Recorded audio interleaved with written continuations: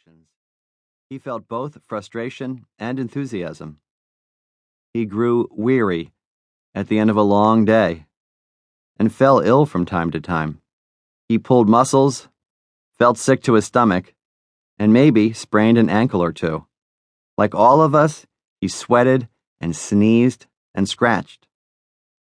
Everything proper to the human being, except sin, Jesus experienced. Jesus' humanity is a stumbling block for many people, including a few Christians. Incidents in the Gospels that show Jesus displaying intense and even unattractive human emotions can unsettle those who prefer to focus on his divinity. At one point in the Gospel of Mark, he speaks sharply to a woman who asks him to heal her daughter. The woman is not Jewish, and as a result, Jesus seems to dismiss her with a callous comment, "It is not fair to take the children's food and throw it to the dogs." That is a stinging rebuke, no matter what the context.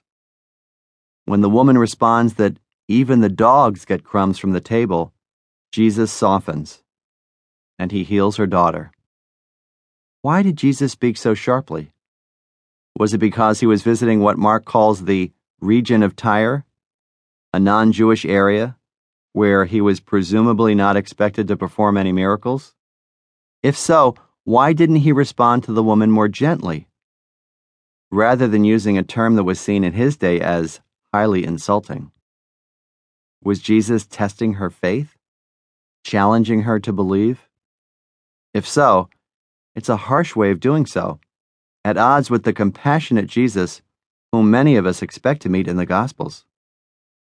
Perhaps, however, Jesus needed to learn something from the woman's persistence. His ministry extended to everyone, not just Jews. Or maybe he was just tired. A few lines earlier in the Gospel, Mark tells us, he entered a house and did not want anyone to know he was there. Perhaps his curt remark indicates physical weariness. Whatever the case, and we'll never know for sure, both possibilities, he is learning, he is tired, show Jesus' humanity on full display. But there is another part of the story, a healing. Jesus says to the woman, "For saying that, you may go. The demon has left your daughter." She returns home, says Mark, and finds her child lying on the bed, the demon gone.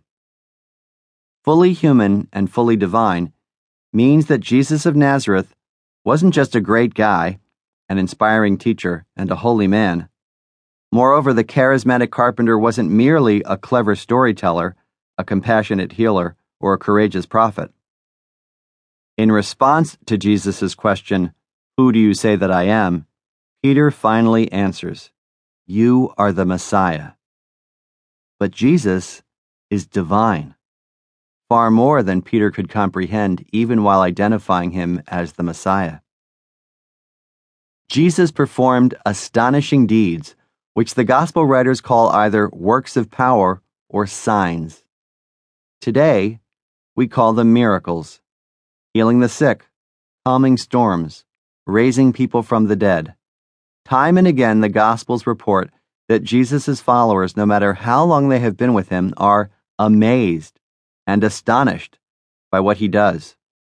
"We have never seen anything like this," says the crowd after Jesus heals a paralyzed man in Mark's Gospel. After he stills a storm on the Sea of Galilee, Matthew writes, "They were amazed, saying, 'What sort of man is this, that even the winds and the sea obey him?' Even his detractors take note of his miracles, as when they castigate him for healing a man on the Sabbath." The miracles are an essential part of the story of Jesus, as are other signs of his divinity. So is the resurrection. If Jesus' humanity is a stumbling block for many, his divinity is even more so. For a rational modern mind, talk of the supernatural can be disturbing, an embarrassment. Many contemporary men and women admire Jesus but stop short of believing him to be divine. Despite the proportion of the Gospels that focuses on his works of power, many want to confine his identity